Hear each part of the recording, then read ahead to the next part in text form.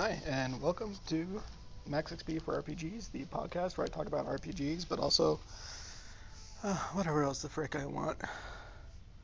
The saying's starting to get old, but I'm still gonna say it. Yeah, hey, how's it going? How's your day going? It is crazy snowy out where I'm at, and I've seen at least 5 or 6 tow trucks drive in front of where I'm working. And my coworker had a family emergency, so he had to bail, so I'm literally just in this giant store by myself. Which is fine. That's typically how it ends up in the mornings anyway. So, anyway. Still haven't really had any time to play anything. And I'm really wanting to get back into Shin Megami Tensei 5. In fact, I'm intent on getting into Shin Megami Tensei 5, finishing it, and then buying Tokyo Mirage Sessions, which I've never played, and just really delving into that and finishing that. Excuse me. So that's actually my plan right now. Let's see how well that goes. So anyway, today I'm finally talking about Ni no Kuni 2, which in one of the first little episodes I did, I talked about how at some point I would be getting into Ni no Kuni 2 a little bit more in depth. That's today's episode, which is pretty neat. Yeah. So, Ni no Kuni 2, for those who don't know, is a follow-up to the Studio Ghibli animated video game Ni no Kuni, which translates to the new country.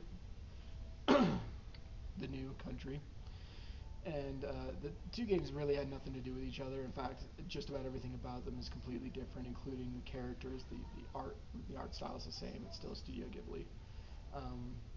I believe it's I don't think Studio Ghibli did Ni no Kuni 2. I think Ni no Kuni 2 was just Studio Ghibli inspired to follow up with Ni no Kuni. So the art style is the only thing that's similar, and the music is similar, obviously. But the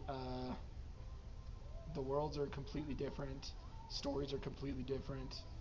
I don't think there's a whole lot of crossover other than maybe some monsters and some. And I don't know for sure. I never finished Ni no Kuni because I couldn't even get through the first freaking part. the part when like right at the beginning when Oliver loses his mom. Spoiler alert: Oliver loses his mom right at the beginning. That was like such an emotional moment that I'm like, I'm sorry, I don't think I can do this.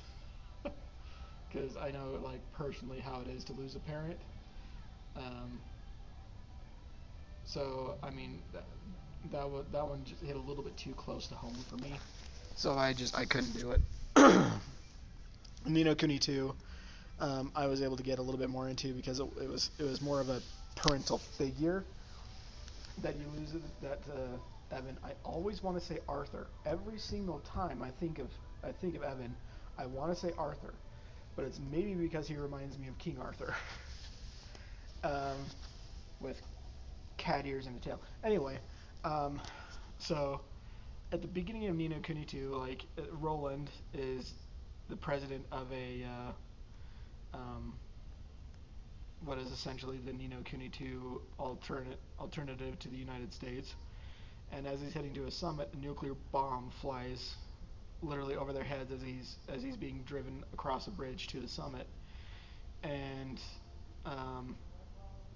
he's like dying on the ground, and then all of a sudden he just kind of fades away and disappears, and then reappears in King Evan's chambers, and is like, wait a minute. Okay, 1, I'm younger than I was.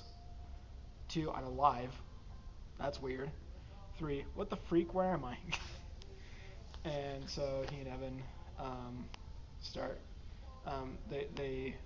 They leave, and it turns out there's this big there's a coup going on to overthrow Evan and the entire cat people system, really.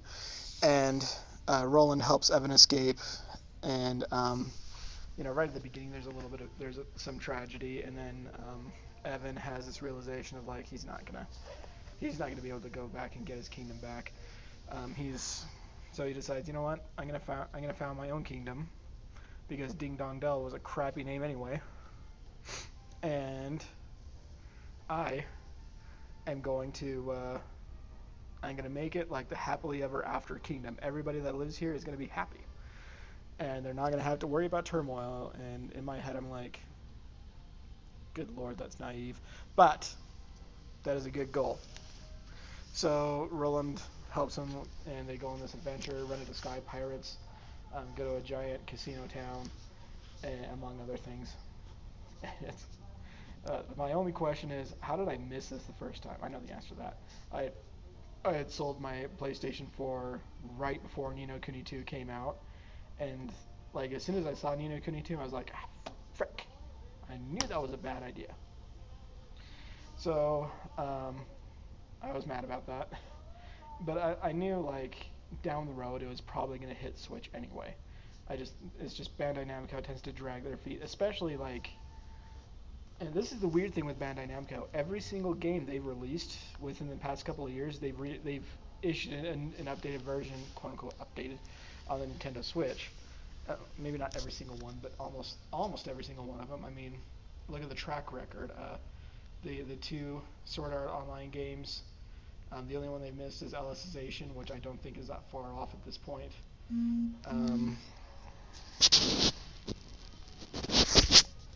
Excuse me. Let's see. Dragon Ball Z Kakarot, which I don't think anybody really saw coming. Dragon Ball Xenoverse, Dragon Ball Z Fighters.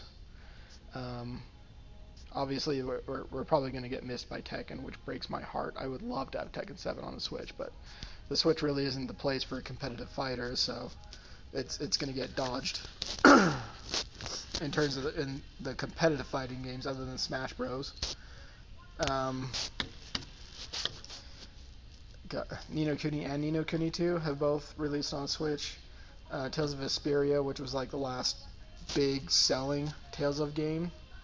I think Tales of Zestiria didn't do really well, and Tales of Berseria did okay. I think there were some other Tales of games before that, but Tales of Vesperia was like the last like big selling Tales of game that I recall. Yeah, because the rest of them kind of got around the PS3 era. The Tales of games kind of went under the radar because they just weren't really doing anything that innovative with the formula.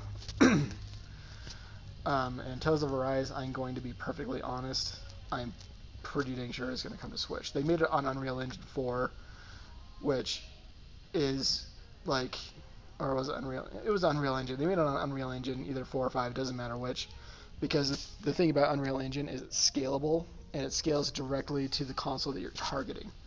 So it will adjust the entirety of the game based on what specs you're targeting.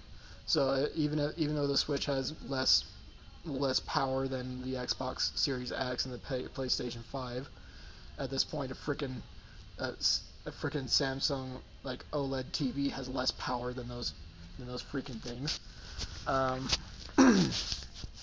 It'll scale and adapt everything in the game to that. The thing that Bandai Namco is going to have to do is adjust the internal resolution so it doesn't look blurry. So they're going to have to work on anti-aliasing and some post-processing graphics and stuff like that, which that might take a while. In video game development, post-processing is probably the part that it can take a couple of months to get the post-processing right. Because for those that kind of start out and they've seen the post-processing and like Unity and stuff like that, they're like, oh, all you have to do is just adjust some things. And no, and when you're scaling, when you're scaling from something as big and graphically powerful as I don't even know if that makes sense, but you know what I mean. Something that's such a powerhouse graphically speaking, like the PS5 and the Xbox Series X, and you're scaling down to the Nintendo Switch, it's gonna take a while to get all the little nodes and the little nubs and the little details exactly how you want them, so it doesn't look like crap one place but look perfect somewhere else. So honestly, I don't think we're that far away, because I'm pretty sure that they started development at the same time. It just takes longer if you're going from something massive and then shoving it into something smaller. It'll work eventually. It just takes a lot of pushing. And get your mind out of the gutter. Don't you dare think what I think you're thinking. So anyway, back to Ni no Kuni 2. I actually think it's kind of funny. One of the reasons I bring up Tales of Arise is that the combat between Tales of Arise and Ni no Kuni 2 is very similar. Very, very similar, to the point where it's almost hard to tell the difference between the two in terms of the combat. The world and the exploration are completely different. Ni no Kuni 2 is a little bit more cartoony. And when you're out in the overworld, your character is a little chibi, which I think is kind of funny. I kind of like it. I just think it's adorable. But Tales of Arise is a very serious looking, yet still anime-esque style of game. And Ni no Kuni 2 has like that Ghibli anime style to it, but it's also built to be a little bit more kid-friendly than I think Tales of Arise is built to be. And given that Bandai Namco does have a talent for making every game almost universal, so whether you're like 13 years old or 43 years old, you're still going to like the game, because it still plays good, the story's still great, the style is, like, even with this chibi style that's happening with Ni no Kuni 2, I don't know anybody my age that's like, ugh, that's too kiddie. There probably is, but who cares? They can think what they want. But the game's released, Ni no Kuni 2 on Switch and Tales of Arise on everything else.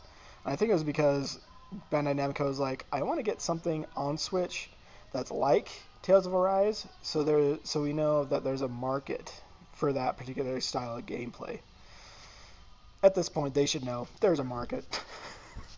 Like, every single game that releases on Switch does a ton better than it does on every other console. I mean, even looking at Octopath Traveler, which released first on Switch, has done incredibly on Switch and not so great on every other console. It's released, I think they actually have an Android version, but I know it's on Xbox, I know it's on PlayStation 4 now, I know it's on PC now, and on those three combined, it still hasn't matched the numbers on Nintendo Switch. I could be wrong about that. That could be a misquote, but as far as I know, that's what I've seen. But Ni no Kuni 2, let's just focus on that for a minute, because that's what it's supposed to be doing, podcast. Anyway, Ni no Kuni 2 has, honestly, I love the gameplay. I love the characters. I didn't really like Evan very much to begin with. I thought he was kind of whiny and had a really obnoxious voice. But I just got to a point in the game where I just got past the whole casino town, and then they get the wood that they need from the character named Niall, who's like over this massive forest, and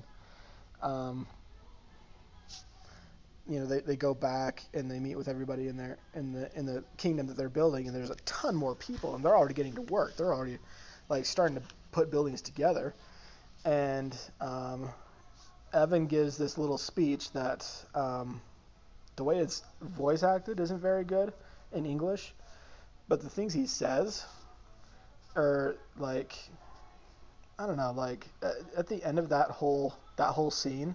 And like right when the save thing came, I was like, "Hey, do you want to save your game?" And I'm like, "I'm gonna be honest. Evan's kind of growing on me. I think he's gonna be a pretty dang good character by the end of this. And I already like Roland. He feels like a wise and strong leader already. Like he's been here. He's done this. He's the only thing that's kind of new to him is having to fight his way, literally fight his way out of situations. That's the only thing that's kind of new for Roland. But like espionage seems to be something that he's actually somewhat familiar with. Politics he's very familiar with. Gambling he has a little familiarity with. There's a lot of things that like you can see that Roland's well aware of what's going on in the situations that they're put in. But at the same time, he's also in this completely foreign world. And there's other characters, Batu and his daughter, who I don't remember the name of because I don't really use her in gameplay very much. Because Batu is just stronger. Both are sky pirates. Batu's daughter, who again I don't remember her name, I actually like her as a character. I think she's interesting. She's very intuitive. She's very intelligent and observant. And Batu's he's just kind of a clown. He doesn't really take anything too seriously. Like when everybody's out gambling, you see Batu kind of hanging out over a table, just kind of watching these guys play a game. And he's like, this seems like a lot of fun. And in the gambling area, like everybody that owes money gets this little crow that just hangs over them, and the bigger the crow is, the more money they owe. And they literally just hang around the people like via a spell, and they keep screaming out, "You owe me." Like the first time I was like, oh, that's gonna get annoying, but every time after that it got funnier. And then Batu walks out of this casino. Everybody's already chatting, and then Batu walks up and he's got this big fat bird hanging around him, screaming in his ear, "You owe me." And I'm like, oh, freaking figure. Of course he would be gambling his life away. It was funny. There's some good humor in the game, and there's excellent characters, and the whole kingdom building mechanic that's involved in the game is really cool. If you've passed by Ni no Kuni 2, at this point, it's available on every console. Dude, pick it up, try it out. It's so cool. It's so much fun. And if you're kind of put off by like the chibi style, I'll be honest with you, after like your first couple of hours having to run around in the overworld as the chibis, you don't really notice it. And as much as I like Roland, and I always kind of play as Roland, I think I'm actually moving a little bit more towards wanting to play as Evan a little bit more, because Evan's he's a good character. He's just in his stage right now where he's kind of naive, and you're going to see a little bit more growth happen throughout the game. So yeah, don't be like me. Don't pass this up just because. At this point, if you have a console or a computer, it's kind of hard to pass it up. It's on everything. But I don't know. I think it's worth the investment. I think it's worth your time. So, but that's just me. So that's today's episode. Hope you enjoyed. Thanks for listening. We'll see you next time.